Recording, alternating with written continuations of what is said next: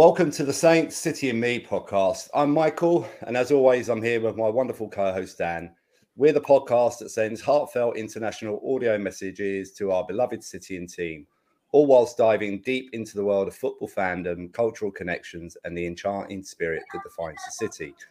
Tonight, we are extremely excited to be joined by Sergi, who is with, if you are following him on Twitter, it's Who Dat Nation España. Is that correct, Sergi? Who Dat Spain. Good night, good afternoon, whatever you listen to us. It's a pleasure and an honor to be here, representing a little bit our Spanish fandom of the New Orleans Saints. So, thank you for having me here with you. It's an honor.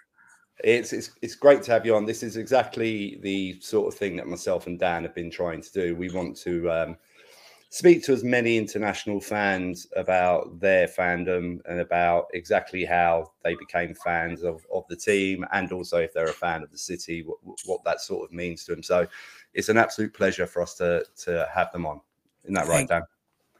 Yeah, no, I was really, we was putting some feelers out recently, and Sergi came back and gave us a follow. So we reached out straight away and said, we'd love to have a conversation with you. And he was really keen to go on. So we're really privileged to have you on, and appreciate you taking the time this evening. A bit later for you than it is for us, but just come and have a chat with us. So thank you so much. Appreciate it. Thank you. It's okay. Let's pass with that part of having thanking everyone. It's okay. Everybody thank, and we're very pleased to we got all together here. All thanked out. Yeah. So how are you, Sergi? How are you doing? I'm fine. I'm fine. I'm better than the Saints offensive side of the ball, but I'm fine. Yeah. I'm excited with a new season of the Saints. Yeah. The last two games, but yeah. In general, we're fine. We're fine in Spain. We are a little bit hot in Barcelona. I don't know what is happening. We are going to a Caribbean place or whatever. We're transforming in something tropical or something, because it's not normal to be like at 30 degrees at the 4th of October. So we're fine, and just getting that hot weather inside. Yeah. We Brits call that an Indian summer for some reason. I have no idea why, but that's what we refer it. Because it's the summer in India this time of year. Yeah. Is that why? I think so. I don't know. Maybe someone could tell me. Maybe I'm wrong. I've been to India at this time of year. It's very hot. I'm going to disappear and Google that, because I don't think that's right. But anyway, swiftly moving on. Sergi, you touched on, obviously, the Saints there. I suppose as an opening to the podcast, we really ought to talk about the game on Sunday, as much as I don't think anybody particularly wants to talk about that game on Sunday. What were your thoughts on it, Sergi, watching it from Spain? About the game on Sunday. On Sunday, yeah. We are very disappointed in general here. We're struggling. Last year, our main struggling area was the play calling on offense. Yeah. This year, we were supposed to be better because we have a decent or a normal quarterback. We have all the aerial weapons in shape. Maybe the running game has struggling with a suspension of Camara, but everything was set. And at the beginning of the season, we were struggling in the offensive line, but now it's getting better each week. But the offensive side of the ball isn't getting better. So we're doing a program, also a podcast here in Spanish, which is called Abadia Saints, and we were just talking that Monday if it's the time to change the offensive coordinator or not. It's a little bit overreacting thing, but we are at the same point that we were last year, and that's a little bit, I don't know, disgusting, no? Yeah, it's you're right. You say it's maybe a little bit too early, but when you think about the whole of last year, we knew what one of the problems was there. We know, it's been put out across the media in certain areas in New Orleans that Pete Michael didn't want the job. Whenever you see him at a presser, it feels like he still doesn't want the job. Yeah. And you know, obviously it's early in the season, but our problems, you know, offensively are exactly what they were last year, but with improved weapons. So there has to be something that changes. I think that's the thing. Is it last year we looked at it and said, it's just get us a quarterback. We'll be okay. Get us a quarterback. We'll be fine. This year we've got the quarterback, and then we started slowly, and we said, okay, it's the offensive line. We've got that to click. Offensive, as Sergi said, offensive line looks better. They're getting better every week. Small steps. Penning's looking better. I mean, James Hurst hasn't looked great. We've had some concussions on the offensive line, but they've held up despite losing Cesar Ruiz and despite Andres Pete going out this week during the game with concussion. But I think I was talking to a friend of ours, Ben, on Twitter today, and I sort of said, I think it's a sum of the parts. And until you chip away at it and get to the root cause, which I think ultimately we all agree is play calling. I've said it before on here that I think Pete might be the greatest individual at drawing up plays to run, but I just don't think he knows how and when to execute them correctly. And we're treading old ground. I don't want to replay stuff that on Monday I listened to at least 7 Saints podcasts talking about the game because I'm a sicko. But the general, I started off with Ross Jackson, moved to Juice, Nick Underhill. I listened to Saints Happy Hour, 28-3 podcast, and ultimately it all comes down to the same thing. Everyone's saying the play calling is not good enough during the game. It's not. Yeah. So whether it's giving Ronald Curry a go to call plays, I don't know, but that's that to me seems to be the biggest issue. That we've got. I cannot be more agree than that reflection. I think Pete Carmichael is a good designer, in-house. It's I think he writes good stuff, good playbook at all, general view of but on the game plan, and especially on the play call, because on the game plan you can see the first drive, it used to go more or less okay, but I have the feeling that when something is upsetting your drive or your snaps, we have a run designed for Tyson Hill. He can run from 2 to 5 yards. If he's running just 1.5 yards, we are losing the North. I think he's not able to have that feeling with the matchups, mismatches, and that kind of things that Sean Payton maybe was that part of the job at that time, and I think that they need to do. I don't know how to have something supporting that part from them if they want to be this season something. No, I don't know if I'm explaining okay, but no, I understand. I understand exactly what you're saying. If you looked at the game, and again, I'm drawing on the analysis I've heard other people say, but Tampa played the 2, said you're not going to take the top off of us. You're going to have to play out, out to the sidelines, which is what Derek Carr kept doing, and they knew where the ball was going, and they just cut our game out. And that fake handoff was just farcical, really. Nick Underhill did a really good piece on it, just showing how poorly executed it was.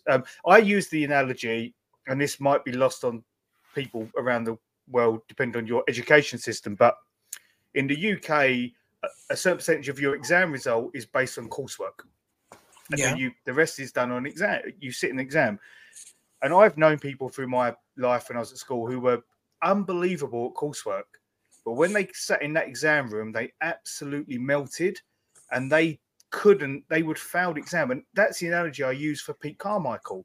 He might be the best person in the room at coursework, but when he has to sit that exam on the field, he just seems to get through his first drawn up series of plays, and then it just falls apart because he doesn't seem to be able to be impulsive with what he's doing. That seems to be my view. No, and I think that's a really good analogy because that's exactly how it feels. Because nobody, I've yet again, as you said, you've listened to a number of pods, I've listened to a number of people, and they all believe that Pete Carmichael has the ability to draw plays. That's not the problem. The problem is implementation.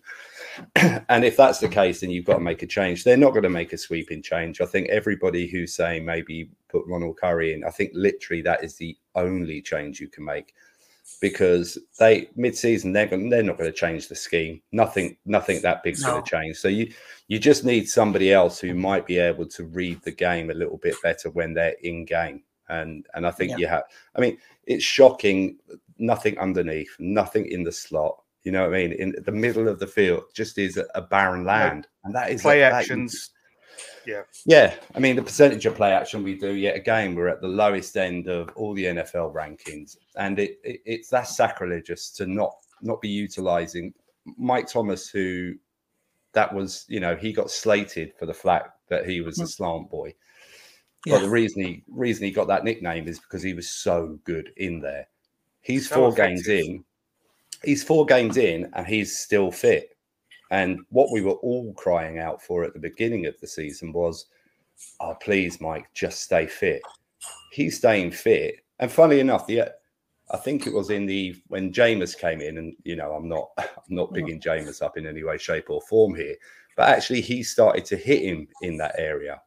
There was progression in that area. So, I don't think you can excuse Carr from all of this, because obviously we know that, firstly, he probably shouldn't have played on Sunday. But secondly, we know he's been holding on to the ball far too long. And even in the presser afterwards, where he said he made a couple of angry throws, I'm sorry, you can't be doing that. It's not your show. So that's what I do when I play Madden. Yeah. And that shows an immaturity in some ways, that he can't. We talk about cornerbacks having to be able to having a bad play, and going, "That's done. I've got to go again." He needs to have that mentality where if he makes a throw and it's bad, you can't get angry and go, "I'm going to try it again to prove I can make that throw." Move on through. That's but that's 100% Derek Carr. We know that was Derek Carr when we buy it. So he has done all of this all his career. So, but there are things that have never appeared with Pete Carmichael calling the plays. Have you seen that graphic from? I think it's from PFF, which is the ball placement of the throws of Derek Carr. Yeah. The middle, on the second level, on the rear part of the front 7, which is the weakest point of the Tampa defense, because they are blitzing from everywhere. So from the slot, from the cornerbacks, from inside the line, from the linebackers. So they cannot cover all the field. So that's that huge hole there that we have the man to take that gaps. We have 2 men that can be the man in the gap. One is Mike Thomas, as you said, Mike, but the other one is Kamara with the checks and with the screens. And the last 2 years, we don't see Kamara implied on that type of game of plays. No, and that's to me that is sacrilege, as you said, Mike. To not have Kamara, use him to his full effectiveness is really, really poor. And if you think back to Derek Carr at Las Vegas with Darren Waller, we talked about Juwan Johnson. He's going to feast with Derek Carr, because obviously, he would put those balls into that middle part of the field. We're not doing it, so we're not using Mike Thomas's strengths. We're not using our tight end strengths. We're just, we're becoming very one-dimensional and predictable. Yeah, in the way we approach things. Today, I didn't understand how we are using Juwan Johnson this year. I can see it. We're not using it. We're not. And Derek Carr is what it is. No, it's he exposes a lot of the ball. No, he takes risks, that we know that, but he has also the touch, the accuracy to find these middle holes, which, for instance, Jameis it's not capable to do. So I don't know. That's why Andy Dalton was finishing last year because he can do that type of throws at 7, 6, 5 yards, and Derek Carr it's an upgrade of that. But well, apparently an upgrade. But apparently no. But you see, there were no drops until this game. So if there are no drops, this is because the ball placement is good. The passes are good. Maybe he's risky sometimes. It's very takes his risk, but by the time he's playing that mini football, as we said here in Spain, he can be good. So but we with the every Saints fan, unless you're in the Jameis hive, thought it was an upgrade. We all thought it was an upgrade. We were all looking forward to it. He didn't have to be brilliant. Everybody puts him in that 10 to 15 level of just be average. If that's where he is, exactly. If that's where he is, and you've got the weapons that you've got. Obviously, we know the O-line has been failing a bit, but has improved. And funny enough, you talk about Pete going out with the concussion. It's actually improved since he came in. So the fact that the O-line is improving should be giving him more time. The weapons that you've got, and they're into. I mean, God, everybody knows. Everybody talks about how intelligent Alvin Kamara is. For him to turn around after his first game of this season and say that we need to have some tough conversations, we haven't. And he sort of touched on it. Well, it's been like this for 2 years, and then sort of tried to pull back a little bit because it might have sounded like a criticism of something in-house. But when you're throwing, I mean, if you had said to me at the beginning of the game on Sunday, actually, Alvin's going to get 13 passes, I would have been ecstatic, thinking, oh my God, he, without doubt, 80, 90 yards on that. He got 33 yards, which is apparently an all-time record low for somebody getting that amount of catches. So on that point, Mike, the comment that Alvin made, that was Brooke from New Orleans Football that got that comment out of him, wasn't it? So I think to get some real questions like that in there is important. And I just wanted to almost give her credit because she doesn't pull her punches, and she asks the right questions, which is what we want as fans. And we have a play which is -7 yards, which is it would be much better if that exchange play with Carr carrying the ball wasn't occurred, or just they swap and was Tyson. That was never gonna. I think I think Dan's touching it. I watched Juice Wyndham as well, and I think he said the call was great, the personnel was crap, and that's it. It's like no one was moaning about us doing that type of play, but not with that personnel, because I mean I think he highlighted it. And I think Chris Roslogvu, did I get that right? I'd have to ask. Nicely done. I'll give you that. I'll give you that. I'd ask Ryan. But even Chris put something up where he was saying, and you just saw the Tampa defense, and not for 1 second were they fooled by it. They had keyed in instantly on Kamara. There was, I think, a linebacker just completely ignoring Carr as he came over. Again, great play call, wrong personnel. Therein lies part of the problem. That's obviously what's happening with the Saints at the moment. So, we've got Sunday to look forward to with Mr. Belichick. Isn't he going for it? Is he looking to go for his 300th win? Look, a good friend of mine at work is a quite a big Patriots fan, and he's like, take the under on this one. Like, it would be lucky if we get a touchdown between either team. But then they just signed JC Jackson from the Chargers, so that's not great for us. But then Christian Gonzalez went out injured; he's out for the season. So, I'm not expecting it to be a blockbuster game. I still think we can win. I still think if we can regroup and think about what we're doing, I'm not writing the season off yet. I think there's opportunities to improve. I think the timeline is just disastrous. My Twitter timeline, it's a shambles. It's an absolute shambles. And I like to be positive because I think, until it's over, it's not over. So I'm on the mindset that we got the personnel to do it. It's just. I think, Mike, you said to me over text message. Oh no, it's when we was chatting, watching the game, and Mike said to me, they just need to get in the room and have a clear the air meeting between the players and the coaches and say, this is what doesn't work for us. Yeah. What doesn't work for you, and work out how they go forward. That to me is what they need to do. Yeah. I mean, the first thing they should do, it's a very British thing, and it's a very Premier League old-fashioned football term. Yeah. DA has to go in there and give someone a bollocking, an absolute bollocking. No punches pulled, and basically say it's an ultimatum time. If you don't improve, you're out.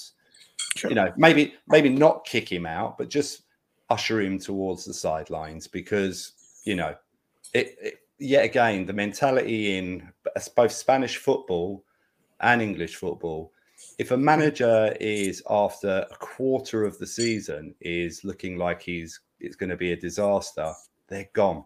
Yeah. You know, and that mentality maybe needs to sort of be drawn on. But I know it's a different game. I know the structures are different, you know. So, but, you know, all we can do is hope. But it seems that this game, this Sunday, would be like an old-fashioned Italian game. Yes, that's a great analogy. I love that. Yeah. That is a great analogy. Oh God, yeah. Maybe we're going just with a safety and a field goal, and we're winning the game. Yeah. I think, Sergi, you're absolutely right. It's like watching 1990 Italian football, isn't it? Where AC Milan versus Inter, yeah. Yeah, they just don't allow any forwards to get a kick. I think you could be right. That's a wonderful analogy. Let's hope it's not like that, because God, that was boring back in the day. There's a reason that the Premier League and the Spanish League got the most attention, because they were exciting football, and the Italian League, to Sergi's analogy, was pretty boring. Yeah. Let's hope that we are the Juventus team, so we're winning. Yes. Yeah, absolutely. Without the cheating, though, that can be Belichick. Yeah, for sure. Sergi, I think we'll probably move on from the mourning of our saints, and probably move on to a little bit more about sort of you and your fandom.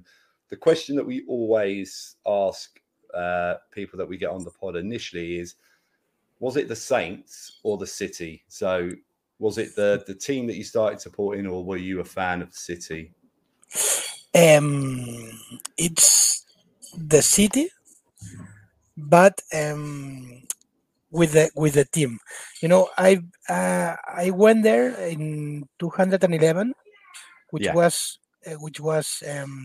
with my wife. We were a road trip all across the United States, and we drive from Orlando to New Orleans because I wanted to go there. Just I didn't know anything about the city, but it's some sort of attraction, no? What you see here in Europe and whatever. So we arrived there, and there was a kickoff. It was a game between the Packers and the Saints. Oh, 2011, you say? Yeah, kickoff. Yeah, 2011. Yeah. I think we've lost, but with the game, I see on the hotel we were staying, a lot of people with the jerseys, with the same jerseys, going to the bar to see the game. So we went just there to see what was happening as a good Spaniards, no? So we see a little bit of noisy, and we go there, and people there were so lovely, so open-minded. They explaining us all the things that team do for the city after the Katrina. And actually, when we went there, we arrived driving, and we passed down the bridge next to the Superdome, and it was a lot of people still living there. So it was a little bit shocking, and it was 5 years later than the Katrina. No? And so they explain the how that team rise in some way the city, and after that, and all the love they process to the team, and the way they're playing, because there's also the way they're playing. That game was a very good game with Aaron Rodgers in his prime. I think that year is the year that it was the MVP between Drew Brees and Aaron Rodgers. It was that year. And it was a lovely game, and a lovely city, a lovely uniform, a lovely logo. So I just fell in love with this. I was in love with the city. With the 2-3 days was there before, but the team also attract me and plugged me, and definitely to the city. And after that, we came back. I decided to follow a little bit more the American football here in Spain, because here there's the cable channel, the cable company like the Sky there, but here in Spain, and they were doing like 2-3 games a week. So I begin to another time to see every more, and in 2015 I think I opened that special account just centered on the on the Saints, and until there. So I'm trying to speak there what it arrived me from there, what I see. We've done, and we can go talk about deeper later, but we've done a great community with we are more than 70 people in Spain which are a Saints fan, which is not easy in Spain, because there's not that culture that you have, for instance, in London for the music and so on, which plugs you more to the city of New Orleans. But we've done that, and we've created the podcast. I've been I have I've been lucky to be a part of a big project in Spain, American football, in with 32 fans of other teams with their accounts in Twitter. We do the Spanish Ball. I was one of the creators. Now it's one of the referral places here in Spanish to see and to inform football. So I'm very happy with that. But the main point was that visit at the city of New Orleans, see that game, see that opener, and fell in love with the city and with the team. So it's the city because I first went to the city. Yeah. But So tell me. I was gonna say, so did you ever like watch? Because obviously the Barcelona Dragons was a NFL team, a European American football team. Did you ever have any interest in that when they was active, or was it something that just didn't get your attention until the first wave of that team, which was in the 96, 97, early 90s, early 90s. I used to follow them because I think I was attracted for the sport. But we can see it a little in Spain. They were just playing the Super Bowl and that's on, so you only see the Niners basically every year, or the Cowboys. We know that feeling. And that was an open door to American football here in Barcelona, especially in Barcelona, because in the other parts of Spain was not that far.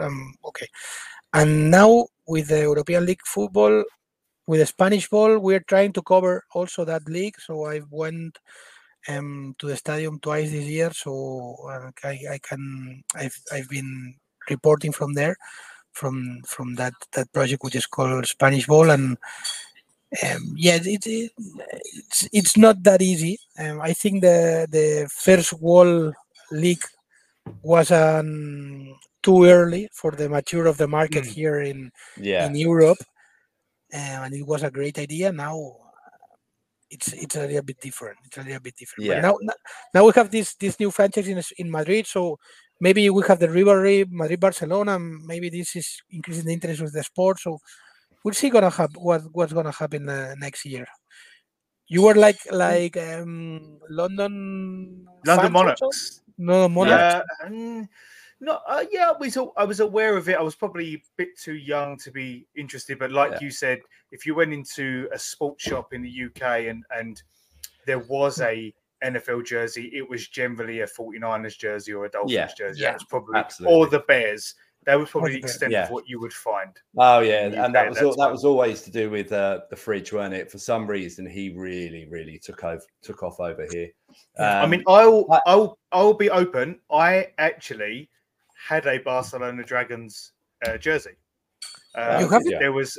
I don't have it anymore. I did have as a child because there was a sports shop near us that were closing down, and they were selling them off cheap. And my mum bought me a Barcelona Dragons American football jersey and a London Monarchs American football jersey. Okay. I wish I still had them. I really do. I have it from the 95. From 95, I have that jersey. I think the World Barcelona wins is against London Monarchs. I think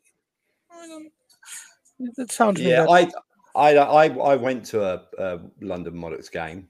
I wasn't particularly a huge NFL fan. I had a bit of an interest, and obviously the Monarchs at the time, they were fairly big news in London. And I went, but my wife, and this is before she was my wife, her and her dad used to go to the Monarchs every week. So she had the jersey and everything. So she was actually probably into, without being into it, she sort of was into NFL before actually I was. So, but she had jerseys and everything. So it's a real shame that she got rid of them. But yeah, it was. I think, as you touched on, Sergi, I think it was just the market over here wasn't mature enough. Yeah. Even if you think about, technology and all that stuff, just the way that people can be into NFL now, the fact that, we have things like DAZN, all the media companies will at least have some games on in most countries. It's just easier to connect to it now. So social media, sure. Yeah, social media is makes huge. Such a difference. Yeah. So yeah, it's just a lot easier now, which is why, we can obviously see the growth of the game in Europe. Obviously, we know London's huge. Obviously, in Germany, a huge market for it in Germany. But, as Dan mentioned, we spoke to the guys on Saints France. Obviously, now they've got the affiliation with the Saints. We're hoping something happens for them over there. But also, I think with Madrid and their new stadium, part of also building that stadium is not exactly like Tottenham, but they've actually done it with an eye on NFL games going to Madrid as well, haven't they? So, and I think the NFL I think it was in an article, it might have been last week or last week. Yeah, have said that they're looking to put games on in Spain as well, aren't they? So, in Spain and in Brazil, they told last week. Yeah. Which is, again, fantastic for NFL fans in Spain, but also not bad for the NFL itself. If you can capture large audiences like Spain, Brazil, Jesus, the amount of people in Brazil, they're gonna look to these markets. So, but the benefit of that is, I think that the long shot for them is like the 17th game of each team would be abroad. So overseas. So in Spain, I think you've got the Dolphins and the Bears as your allocated teams from a marketing rights point of view. I mean, it would, it would make some. The Saints didn't go for the marketing rights initially, and we was quite confused because we thought, it makes perfect sense to go to maybe Canada or France because the whole Cajun Arcadian thing. But let's not forget that Louisiana, New Orleans was under Spanish rule for 40 years. So, it would make sense if the Saints looked to market in a second country for that to be Spain. Yeah. Yeah, we hope so. but I think this maybe I'm entering in a point which is not goes very away from the reality. But the sensation I have here is that in the Spaniards and Spain in America, they are conceived more as the invader, no, the bad guys, and I know. I understand what you're saying. And they the French connection with the city of New Orleans, I think it's bigger. The logo, the fleur de lis, it's a French. It's a French thing.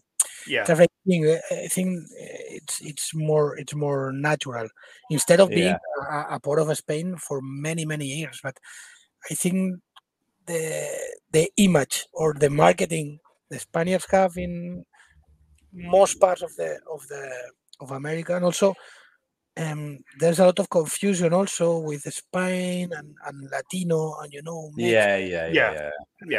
they have people will talk about Spanish speaking fans, but actually they're talking about something very different to fans from Spain. They're talking about people who are fans of, I think I was looking at statistically, the most Spanish speaking fans are fans of the Raiders or fans of the Chargers or Arizona, because regionally where they sit, it lends itself more to the Spanish speaking fans. So but I completely understand what you're saying, Sergi. We have two groups here. We have the group with the Spain one, and we have also the Hulats, which there's a huge community also in the Latin America, and we have a lot of friends there. Also, a lot of science fans. We have Nacion, for instance, which is a Mexican one, which is very, very, very special guy. But you're right. The riders, I think it's the team there. Yeah. So there's a lot of fandom of the Bears also. Yeah. Also, there's a lot, especially in Mexico, and the Chargers for San Diego for the very close to Mexico also. And you're totally right. I think the Saints in the Spanish market, in spite of despite having I don't know if they maintain it, but they have a channel only in Spanish. Yes, I've seen that. Yeah. We've been with a guy in the podcast, and it's a huge community, but also within the United States. I think it's the I don't know if maybe it's almost as spoken as English there in America there. North America. Yeah, yep, definitely. Yeah. I don't. You could probably tell me, Dan, because you're more of an America-phile than us. But the America doesn't have an official language, does it? So I think everyone is due. I would say you speak to some American people, and they'll tell you the official language is American. Even though, but it's probably closer to English. But I could be wrong. I could be wrong. But actually, officially, the English is not the national language of the country. So look, if you go to somewhere like New York, I think there's like 60, 70 different languages being spoken in the city of New York. It is outside of those more rural areas. You can go anywhere and hear a number of different languages. Yeah, absolutely. Yeah. I mean, the thing about it is that, even though obviously you're talking there, Dan, about, the connection between Spain and New Orleans, obviously there is a massive connection. You see it every time you go to the city. If you go into the French Quarter, you see it everywhere. Obviously, maybe not as in your face as the French influence. It's not as obvious unless you understand. No, it's not. It's not as obvious, but you could see it all around the place. Obviously, we know about the architecture in the French Quarter. A lot of that is influenced by Spain because when Spain actually, because France had to pay a debt, didn't they, or something they couldn't afford the cost of the war, so they sold the city. So they sold it. But from what I understand, those 40 years were pretty formative years for the way that the city was run. So there was lots of things that the Spanish did, which actually made an improvement to the city. And then obviously, Americans should be grateful. You sold the land back to them. So, they should be grateful. As a Spanish, when you see when I went for the first time in the French Quarter, I see more Spanish Quarter than French Quarter because there's a lot of things in Spanish there. Yeah, they're more than French. I think that there's more plagues. The name of it also. Then they change it, but originally, I think especially that part very most close to Jackson Square. No, Jackson Square's called the place. That's all that part is very, very, very Spanish. So one of the biggest misconceptions around the French Quarter is people always associate the French Quarter with the cast iron surroundings of the buildings, and everyone assumes that that's French, but it's not. It was the Spanish that came in and put that in around the building. So one of the most iconic things about the French Quarter, people say, "Oh, look at those iron balconies and things." So French, but it's not. It was a very Spanish thing. And Mike, you said to me before we recorded, the courtyards are very Spanish. You go into the French Quarter, and I think one of the things that people love to do most is to sit in a courtyard, have a drink, and watch the world go by. And again, that's Spain. That's Spain all over it. I've been on a couple of the tours of the area, and the very first time. Excuse me. Sorry. You can see it on the porcelain inside of the buildings, what we call here the patio de luces, which is the the backyard inside of the buildings, which is very special from here, from Andalusia or Sevilla, Granada, all that part of that. It's very Spanish, and also the balcony, the way we in Spain we work with iron. Also, you can see there. It's much more Spanish than French. I think it's like even the style of houses, all the they're very close together, and it's sort of it's magical. Hey, look, French, American, Creole, Spanish. It's a wonderful area to wander around, especially if the sun's out. It's a lovely area to wander around. People will talk a lot about New York being the melting pot of America and things, but historically, if you want to look at a true melting pot of a city, it is New Orleans, just because of the French, the Spanish, the English, the native peoples, the people who came over, unfortunately, from Africa and things on the slave trade. They've all had their footprint on the city and made just this beautiful, concoction. I think we said a lot. We've been also in a very huge podcast here, which is Histocast, which they speak about history, and they invite us to talk about Katrina and all that, what happened, and the football team there and so on. And they told that New Orleans is the city in the United States who has an history. Has an history in the way Europeans conceive history, you can see the places, the way they look, there's not that thing which is very, very American, they construct huge things, lot of space, and New Orleans, you can feel the history there. There's also Houston. I think downtown Houston is also that you have that feeling also, but not in the same way that in New Orleans. I don't know if you think about it, but feel the same way about that or not?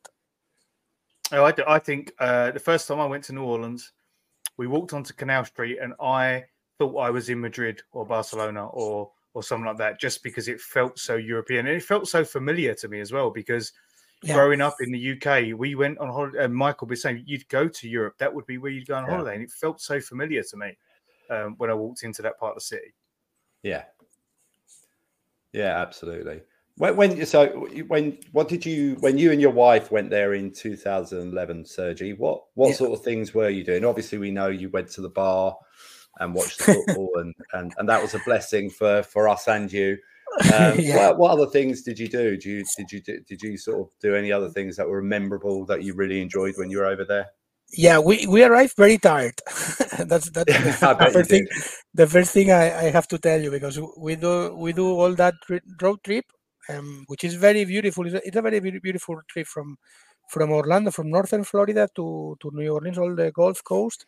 You have that town, which is the town they recorded the Truman Show in a panoramic highway. There's also great beaches, also very white sand and very hot water also, but very beautiful. And we do that trip, and we arrive very, very tired. So we visit mainly the French Quarter, which was close to the hotel. Hotel was, I think, is Hilton, next to the Harrah's, downtown. We know it. Yeah. So we went there. One thing that we love is that there was a convention from the Red Hat Society. I don't know if you know what it is, but it's a society of women which wore red hat, and they were very, very fun. So we have fun with them, and but it's a woman from mainly in the early 50s and from 50 to 60. A lot of women convention. There was 200 women like this in our hotel. So we went also to try that food. The most the Creole part. We went to see to eat some seafood. we were not. We don't try the gumbo or something like that. It was too hot. I think it was also like 42 degrees there Yeah. at the end. And very the humidity here, like here in Barcelona, it was very, and also just chilling in bars. And yeah, I remember also taking the tram going on the northbound. Don't remember exactly what, but just chilling in the main touristic area. We also go yeah. the typical cruise with the music inside. Who that? It's the Tom Sawyer. Who is that in that boat? The river boat or The something like that. Nacho's boat. Nacho's boat? Exactly. Yeah. We do that. We also do a walk and next to the river.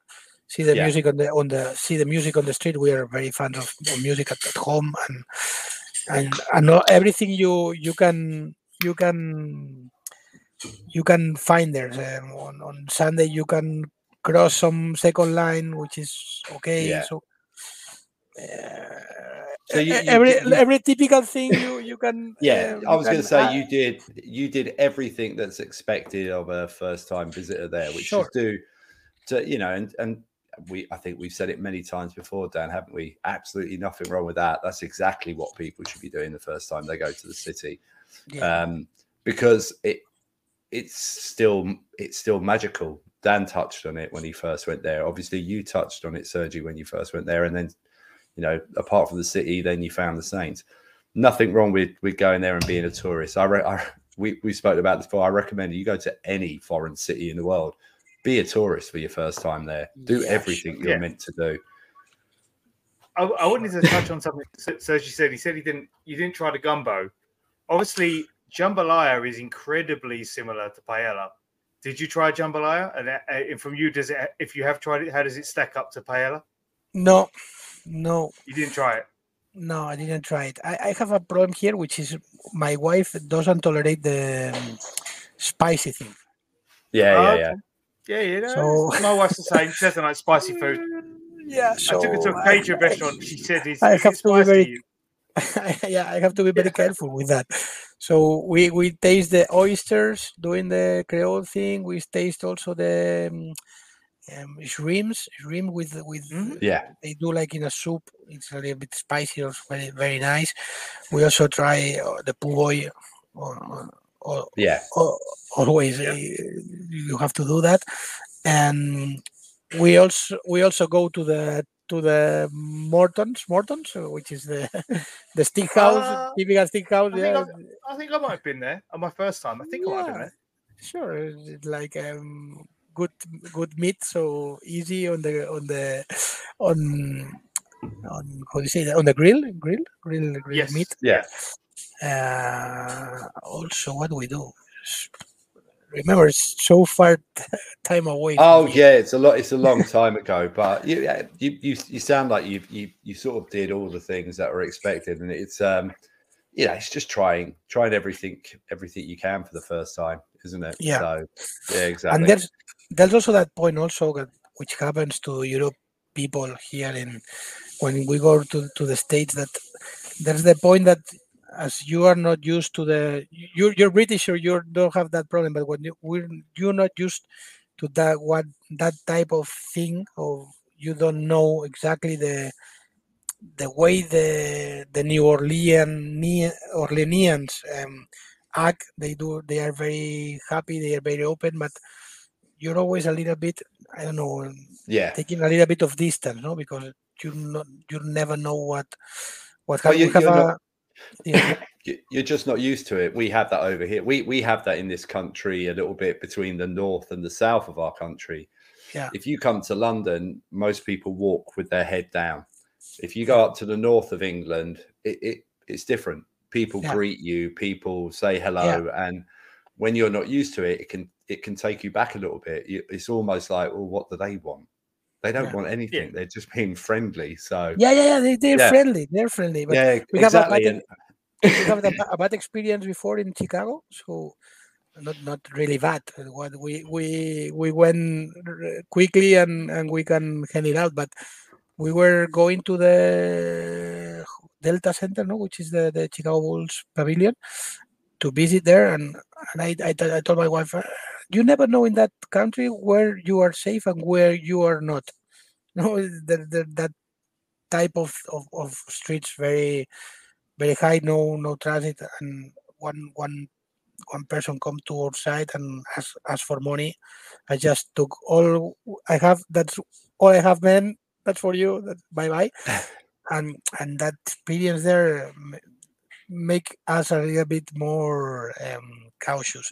And I think what I thought that in the last years, the periods that the cities, it's a little bit more dangerous now, no, that 11 years ago. I think there's from a global point of view, if you look at places, it's just the things that have gone on in the world the last 3 or 4 years. They've made changes to people and the way people react. We see it in London. Even my the small town I live in outside of London. 5 years ago, you very rarely would have seen anyone homeless in the city. In the town I live in now, it's quite commonplace. I think it's just it is a reflection of what the world is. But we're on. People are. It's heading. Things are heading in the right direction, I think. But no, I understand, because we see a lot of one of the things that we talk. Mike and I talk about is you get a lot of bad news comes out of everywhere. And you get all the this awful stuff's happened. I follow so many New Orleans news channels. When they had that spate of break-ins at the Superdome where people were getting broken into the car, I saw it everywhere because that's that sells and stuff. But it's no different to what where I live. Things like that happen. Just difference in America is they have guns and we don't. In Europe, we don't. But we'll stick to the positives, and but the only thing, you're to a point, Sergi's right. But you have to be wherever you go. If you go to any foreign place, you've just got to be aware of yourself and aware of your surroundings, and also just be careful. Don't be silly. You are in a foreign place. From a customs standpoint, you're not really sure how people sometimes act. I've been to Cape Town, and I had to get I was literally from my home. If I wanted to go to a bar, I had to get a taxi from my hotel to a bar and then get a taxi back. I was outrightly told, you do not walk along this street. That's the same everywhere. When I go to New Orleans, I know exactly where I'm safe enough, and I don't venture out of it. And if I have to do a major journey, and Dan will tell you, I'm straight into a Lyft or an Uber because I'm not taking that chance anyway. But that's the same in London. I do exactly the same in London. So again, sorry, Dan, go on. As I say, it's interesting because our friends in New Orleans would say to us, "Oh, yeah, you want to stay here or stay there?" But when they came to London for the London games, which is a nice segue, Mike. Yeah, I like that. When they come to the London games, they said, "Oh, should we stay here? It's quite cheap." I said, "No, you don't want to stay there." So it's really close to the city of London. It's like, yeah, you definitely don't want to stay there. But it's just knowing what you know, and us as tourists, wherever we go, it's getting that familiarity. But segueing in, go for your segue because that was smooth, Dan. I like that. No worries. So, did you come to London for the game last year? Sure, we came like 26 from our group here in Spain, and we meet there because we are from different parts of Spain, and we meet there. Everything we put face all together. You can ask Nick Underhill or Russ Jackson. I've seen the photo. I've seen the photo of you with about the homies in Spain. I was not there. Because I arrived like at 7. And they closed the Gatwick Express because there were like there were train strikes. The train strikes, weren't there? Yeah. And there was the marathon also, and there was no way to find a cab. So I wait for 2 hours for a cab. It was a little bit disaster. My arriving. I have no hotel there. One of the mates here in Spain and found a place for me. It was a little bit stressing, but we were there. We have a great time.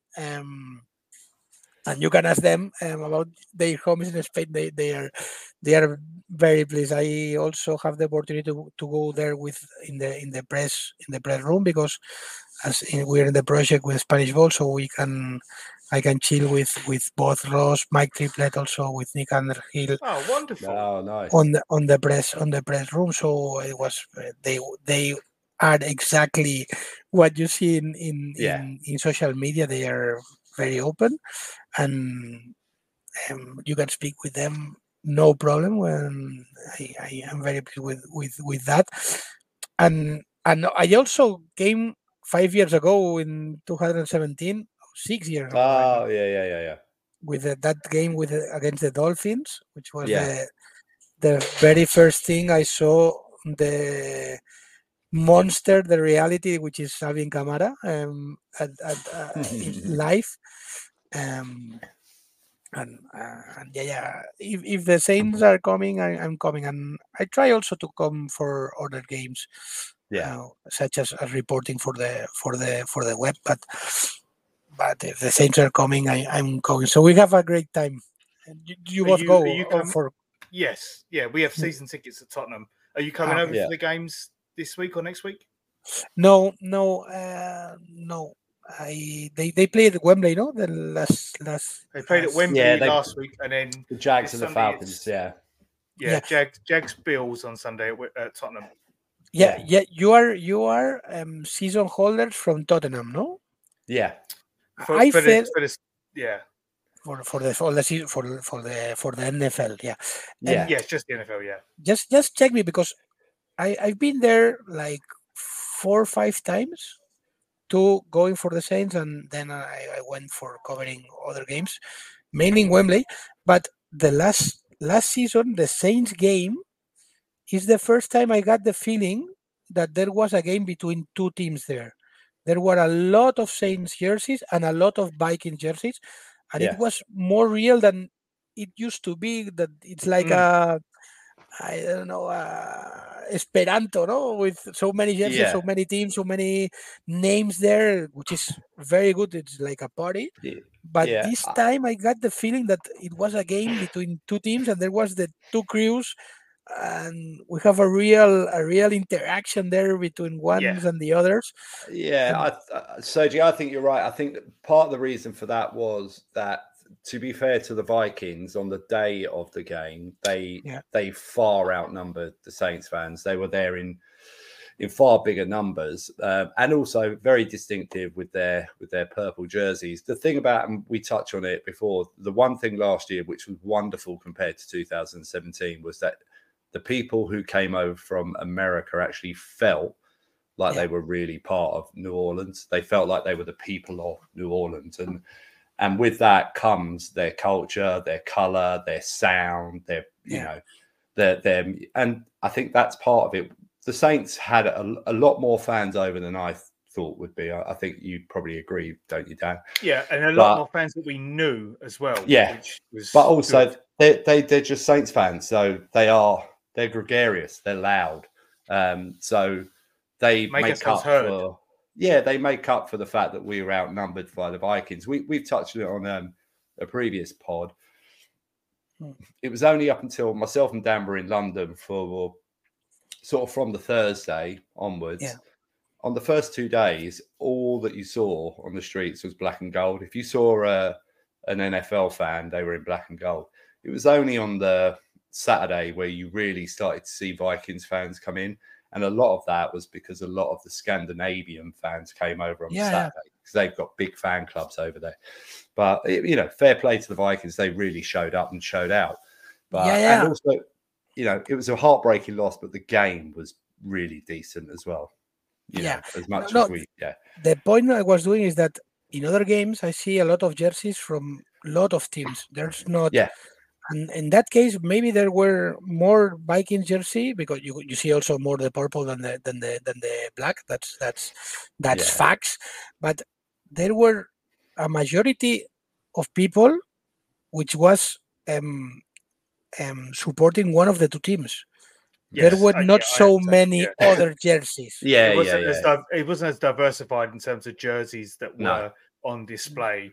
There was a huge prominence of Vikings and Saints fans there. Sergi, if you had come, I think it was the following week, Dan, wasn't it? Was it the Packers Giants? Yeah. If you had come to that game, you would not have believed how many. And yet again, I know big market team outside of the States, the area of Green Bay is not very big, but they're a massive international team. We have a fandom here, huge. They're easily half the stadium was Packers fans, and then and there were a lot of Giants fans because the Giants are well supported. But half of the stadium was Packers, Giants well represented, and then the rest was the normal blend of NFL fans. So, you get that when you get a huge market team, don't you? Sometimes, but you're right about the Saints and the Vikings game. It felt like a contested game, a fan wise. Yeah, because if you go like 5 years ago with that Dolphin Saints day, there were a lot of Saints jerseys, a lot of Dolphin jerseys also that Aguamarina they have. But there were a lot, maybe 1/3 of each, one third, and 1/3 of people with any type of jersey. And I think, and if you go regularly there, you can see that every time there are more fandom of the team that they are playing. No, I don't, and you can see it on the opposite side when they played last year in Germany. In Germany, it was like it was like Las Vegas. No, everyone has his own jersey of his team, and there was not a really And in London, I think you have that games that take a level that the fandom of Europe goes to there to see their team, not to see the show. No. But so that's probably also part of. I think for a lot of NFL fans in the UK, it's getting more and more difficult to come into London for a game. The ticket prices have increased a bit. The cost of living situation over here is pretty bad. But also to try and because most fans that come down, like maybe try and stay over for a night or two, it's just become so expensive. So I think now a lot of the fans of other teams who just enjoy coming to the London games probably make a financial decision, which is I can't go to both, or I can't even go to one of them. So you will get, that's where you get fans of the teams that are playing who probably get the opportunity to pick up tickets. So I think that's also a bit of a change. And, sure. And it's a smaller stadium as well. Exactly. Yeah, it's 30,000 people less than Wembley, so the getting a ticket for the game at Tottenham is a higher concentration of fans actually attend of the teams. Yeah, they have to pay more for it, but you get more. Your point is a very valid one, Sergi. You get a fairer balance of fans rather than people who are just there because they like the NFL. It's a better rivalry experience now, maybe. Yeah, absolutely. Which is absolutely right. I understand that you're going to Tottenham Stadium with your Saints year, no? Yeah. You're going with the Saints. Yeah, okay. Always in Saints gear. So I can keep doing that podcast if you do that. Yeah. We like to go and give some Falcons some abuse. That's my favorite thing to do. Love it. Quickly going back, Sergi. I know you were not unable to make the evening at the 9th Ward last year. What did your friends say? Did they enjoy the evening? Because part of the reason I asked, because it was like the anniversary of that night a couple of days ago, wasn't it? So yeah. They have a great time, but we're from Spain. You know that we like drink a lot. Yes. And a lot and for a long time. We are the ones which are the more noisy, and maybe not the ones who drink more, but stays for longer drinking. Longer. So longer.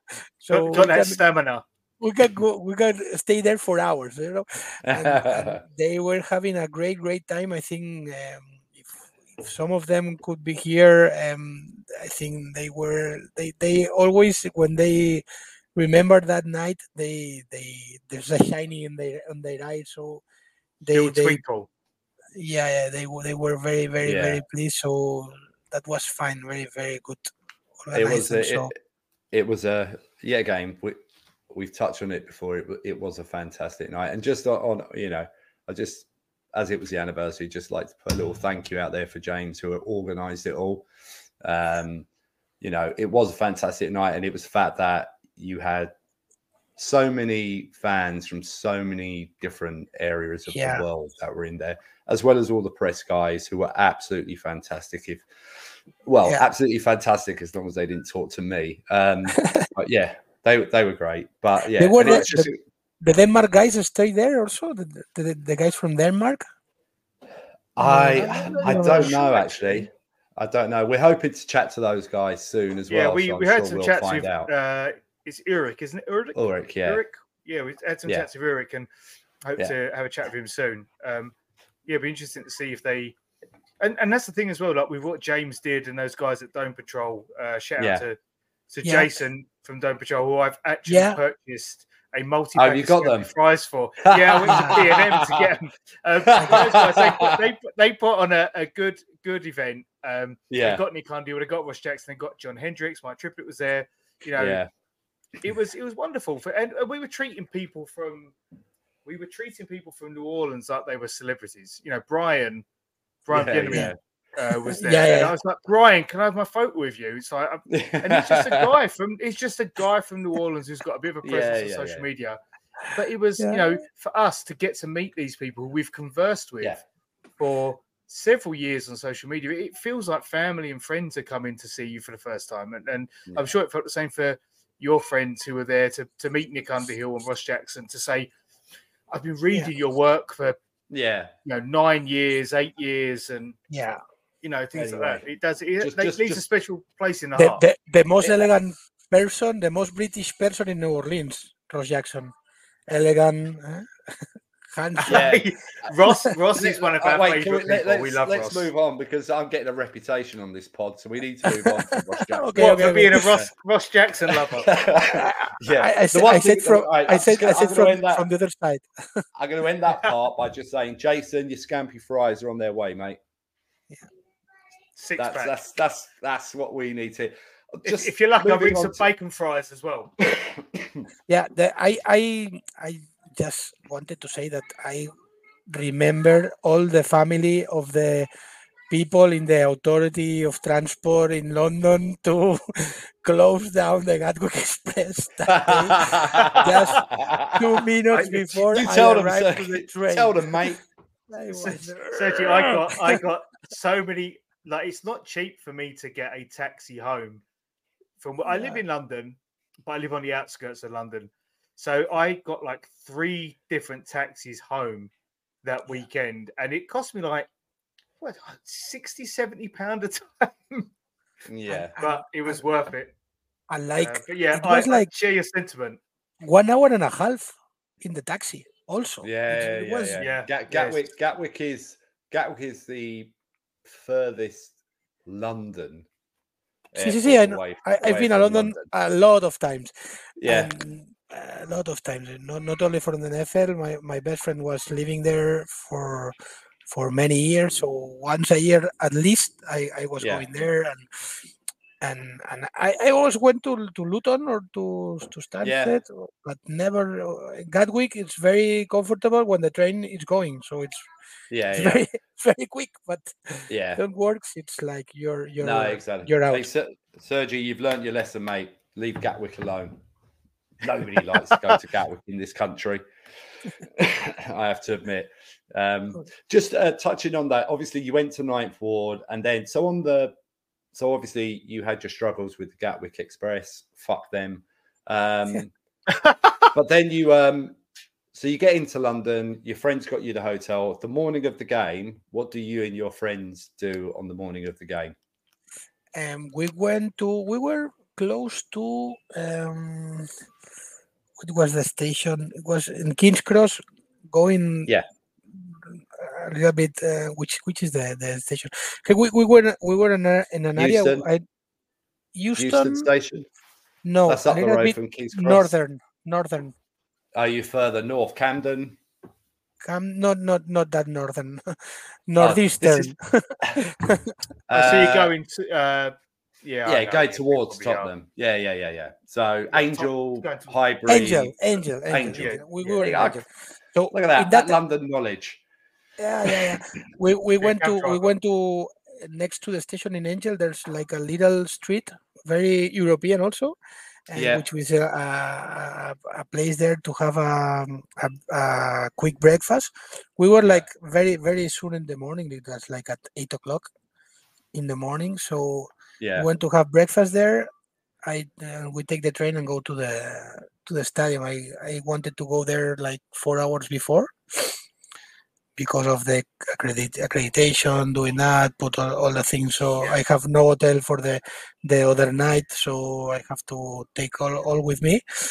And after that, we went all together to do a paint next to the stadium. So we have a good breakfast there with all complete, everything. You can. We don't do mermaid or something like that. A little bit more Frenchy breakfast, but no Marmite, not mermaid, not beans. I love that. I love it. I love also mermaid, but we don't do that. Yeah. That's going in the tagline for this episode. Yeah. It's like I know Britain's moving backwards in many sort of ways, sort of politically and socially. We haven't gone back to the sort of 1980s yet with Marmite for breakfast, have we? I like Marmite and toast. I love Marmite. One of the best things that I bought about 3 years ago is they do that mixture when it was peanut butter and Marmite. That was phenomenal. That was absolutely brilliant. Betty, I won't lie. I'm more of a Bovril guy personally, but anyway. Yeah, you're old school. Anyway, sorry, Sergio. We're getting into a Marmite debate. I do apologise. It's okay. So we went there to take a Frenchy breakfast and go to the stadium. Because I mainly also was another guy from Spanish Ball there. We meet there, and we were together, and we went to do a paint all together. All the people. We have the big photo, all of us there. They were someone from Spanish TV, which contact one of our guys, and they do like an interview there for us. We were on the national TV news. Yeah, it was very, very. We also do some joke with the biking people there. We have a great time. Then it happens the match. No, we that final kick. That could come from one side to the other. We meet after the game. I went to the press room for the conference, but it was like everyone was very down that day. Then everything was very down. There was no silver linings that moment. No. So we meet all the Spanish guys after the match, and we went to a bar next to Queen's Cross to have lunch, and we saw the Seahawks. They were the Seahawks playing against I don't know who. It was a 45 million points to 44 million points game or something like that. With some other pains. And we finished the day there, but it was very, very very apart from the result, apart from the result, it sounded like it was a fantastic sort of visit over for the Saints London game. Yeah, absolutely. I think the fact that knowing all the people who is in your Telegram chat and speaking every week, overreacting every week about the Saints games, all of them just for chatting, but you know them. You put the face on them. You put the face, and you see that messages tape and you identify perfectly, and that's magical. That's Sergi, magical. That's what we are. Mike and I are all about with this podcast. We've built such wonderful friendships with people who some of them we've still not met yet in person. Yeah. But like you say, you exchange those messages, and when you actually get to see them, it just brings so much more to the moment, because you've built this rapport with someone. You actually get to finally embrace them and say, I'm so glad to be in your company and share these moments with you. And that's exactly what the Saints City and Me is about as a podcast. And hopefully one day we'll get to do that with you. One day you'll get the Saints will come back to London, or Saints go to Spain or France, and we will come and we will break bread with you, and we will buy you a drink, and we will get to enjoy each other's company. That's exactly what we're here for. And also, if I came to London with no NFL, I can contact you and we do a hug, because it's a very magical moment when I met most of the people there. We were hugging like we know each other for a long time, and especially that 5 guys we were doing the podcast every week, because we don't know each other just as we are seeing right now, no? So, and we have some episodes we have a little bit I don't know how to say susto. We had a scary. We have a scary episode one day, which one of us was not reacting, and it was a little bit. Look at my hugging, hug with them. It was like real, no? And people, it shares you everything, something that you feel very strong. And that moment and that game for us was magical in that sense, that we put all face one each other, we know each other, and we enjoy together the company. We couldn't enjoy a win. That's the pity part, but I will always remember that game because of that, because I met most of my Casa Saints people, which is what we talk our people here. Yeah, and we are. Go on, Mike. Go for it. No, go on. No, you're good. You're good. No, I was going to say that in itself is beautiful, because I think that's I think Dan just quickly touched on it. I'm the same thing. I'm on Saturday night. I've had to book myself into a hotel in London for 2 nights, because even though the Saints aren't playing, obviously myself and Dan are going to the game on Sunday, but I'm in a WhatsApp group with Saints fans, and a number of those Saints fans are coming down on Saturday to go to the game on Sunday. But again, there might be 15 people coming down. 10 of them I've never met in my life. I've only interacted with them online. And that's one of the wonderful things about the NFL, actually, not even just Saints fans. Sure. Wonderful thing about the NFL is that these guys are coming down to watch 2 teams that they don't support on a Sunday in a beautiful stadium in a shit area. Dan's a Tottenham fan. Fair comment. You could have said that's the same. But did you think, Dan, that story started to feel very beautiful and wonderful? It was just the beauty of it is it's not like the Saints community in Spain, absolutely wonderful. You spoke about that last year, meeting some guys, and it's the same for everyone, I think. Yeah, sure. I'm getting this opportunity on Saturday to meet a number of people who I've interacted with but never met in my life, and that's the NFL. Brilliant. Yeah, and that's little communities we're buying here.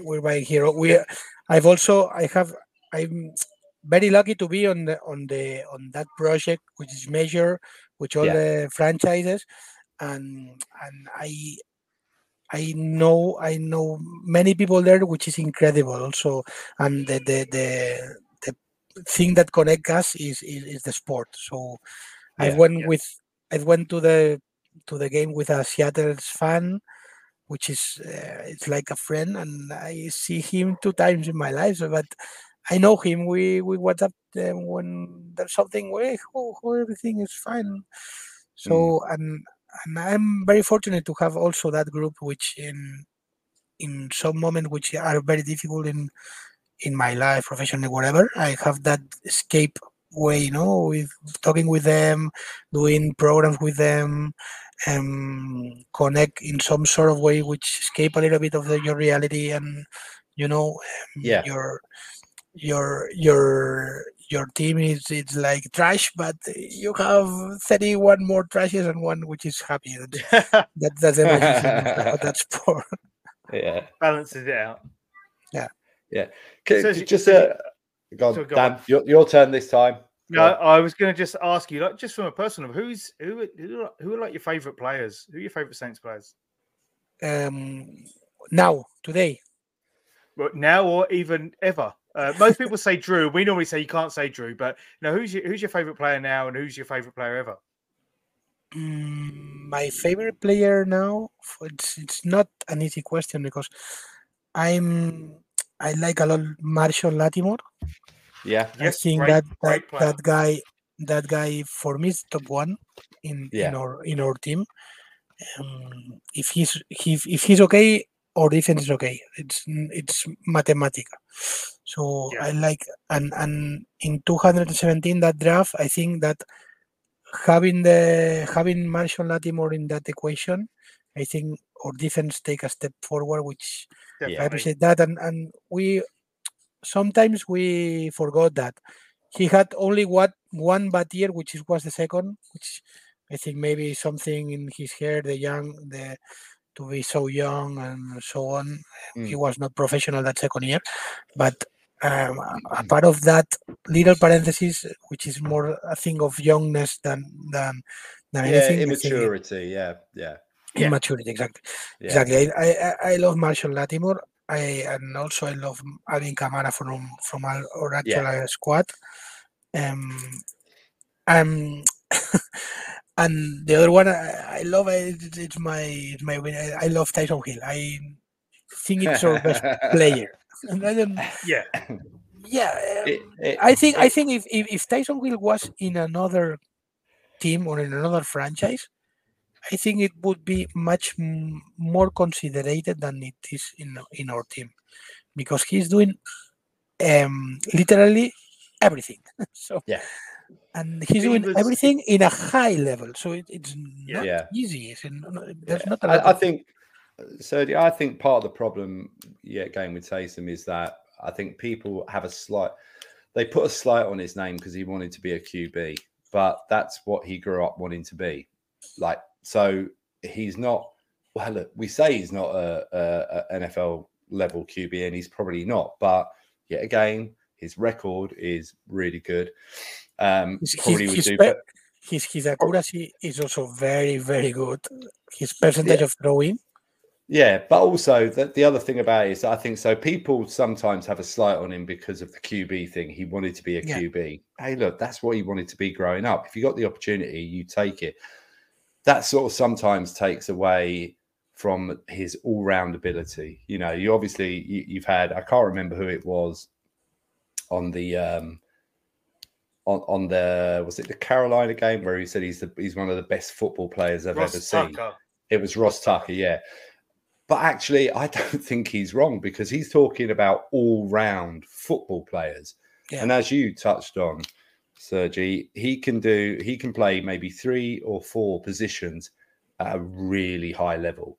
Not just 1, not just 2, 4. And actually, he can probably play a 5th at a very good level. So if he played rugby, he would be. He would play. Sure. He'd be a superstar. Because he could play both sides of the ball. Yeah, he'd be amazing. But as a rugby player, people go, "This guy's just fantastic." But in NFL, you have to get stuck in your pocket. No pun intended, and you stay in your pocket. Stay in your lane. And more time. We love here in Casa Saints. We love Cam Jordan, which was in Spain this summer, and he spends some time with 2 of our guys. Yeah, look at Tyson. Hey, look, I'm a fan as well, my friend. I need one of those.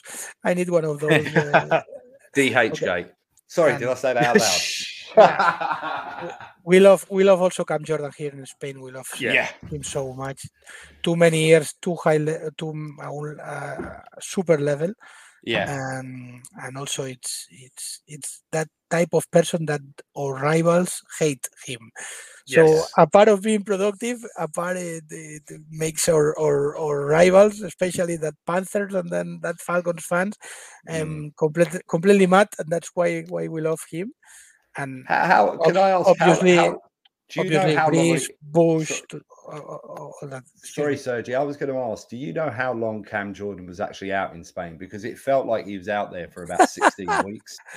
I mean, he was coming and going.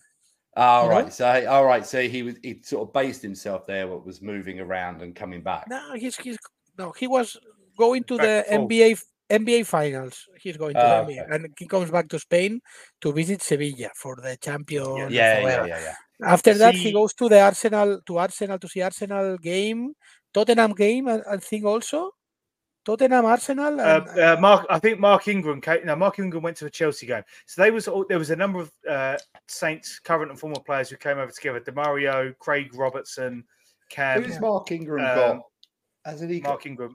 He's got an investment in the team, hasn't he? Is it Cardiff? DC United, I think.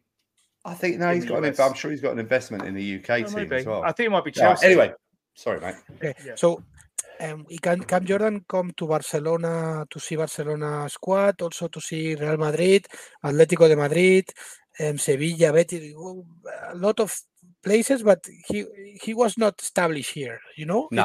Was moving around. It was like an activation from the NFL, trying to, in that international program, to approach, and they were, I don't know. He was also in Mallorca. He was spending some time there, and there was that guys from 100 Yardas, which is a major podcast here in Spain, that got him for 3-4 days, and they show him some traditional based sports. He was interacting, and David and Nacho, which are two of our guys here in Spain they had the opportunity to know him, to spend time with him. So it was an incredible experience for them. Yeah. And we can leave it here from. So it was like at least it was like 2 months. He was going and coming and going from the NBA finals to the final of the league, and that part in, I think, early June. I think it was early June. Must be nice having that lifestyle. Yeah. No, Dad, leave it alone. All right. Anyway, one day. Yeah. You never know. Who knows? So, keep playing the lottery. Yeah. So, personally, from my point of view, I'd just like to thank you so much for coming on. It's great to talk to yourself, and also just getting a perspective on what the situation is in Spain. Yet again, it'll be wonderful if you get the opportunity maybe next year to come over for the London games. Obviously, even if the Saints ain't there, to come over, and myself and Dan would love to meet up with you and have some Marmite on toast. But from myself, I'd just like to say, I'd personally like to thank you for coming on. It's great to get international fans on here and just to hear their stories. I find it so bloody interesting. So thank you. I echo that, Sergi. I'd love to have you come back on. Maybe bring a couple of the other guys from Casa Saints on with you. We can have a real dialogue, real conversation. Yeah. Maybe we don't even get to talk about those guys in their fandom. We just talk Saints for 90 minutes. It'd just be really, really cool just to have that conversation with your friends as well. And have you guys back on. We'd absolutely love that. It's been a real pleasure talking to you. I found it incredibly interesting. Absolutely. Yeah, really enjoyed talking to you about the Saints at the start, your personal insight, your thoughts on things, and then learning about your journey to become a Saints fan and where you are now. It's wonderful. Maybe if we get to Spain, we can hook up with you some point. Yeah. I don't think Mike will be going because Arsenal always lose to Barcelona. So if you come to Barcelona, it would be my pleasure to to meet you here. Yeah. I will try to go to London. I'm always trying to go every year. This year, all the spots were taken, and I have also with my professional things your the weekends we have a little bit tight, so it's not easy. And I had the opportunity these 2 first weekends, but we had two season games at home, and one and other one, two home games and one following the other. So it's a strange thing, but this year has done. And again, it's my honor to be here. Thank you for your invitation, and keep in touch. And keep we will. And keep doing that. Which is now. Yeah. Thank you. We will. And okay. Again, so, thank you once more. Yeah. I was going to say you can. It's on the ticker. You can follow Sergi at Who Dat Spain. Also, if you go to SpanishBowl.com, what he's been talking about, you can get on that website there and see what he's been talking about there. But absolute pleasure, Sergi. We would love to have you on again, and thank you so much. Yeah, thank you. Just a PS, because people here only listen, don't see. No, it's not we put it on YouTube as well. Okay. Just for the people who seen, you have to have the feeling I have now. I have two people, English people above me, and they are like looking at me down.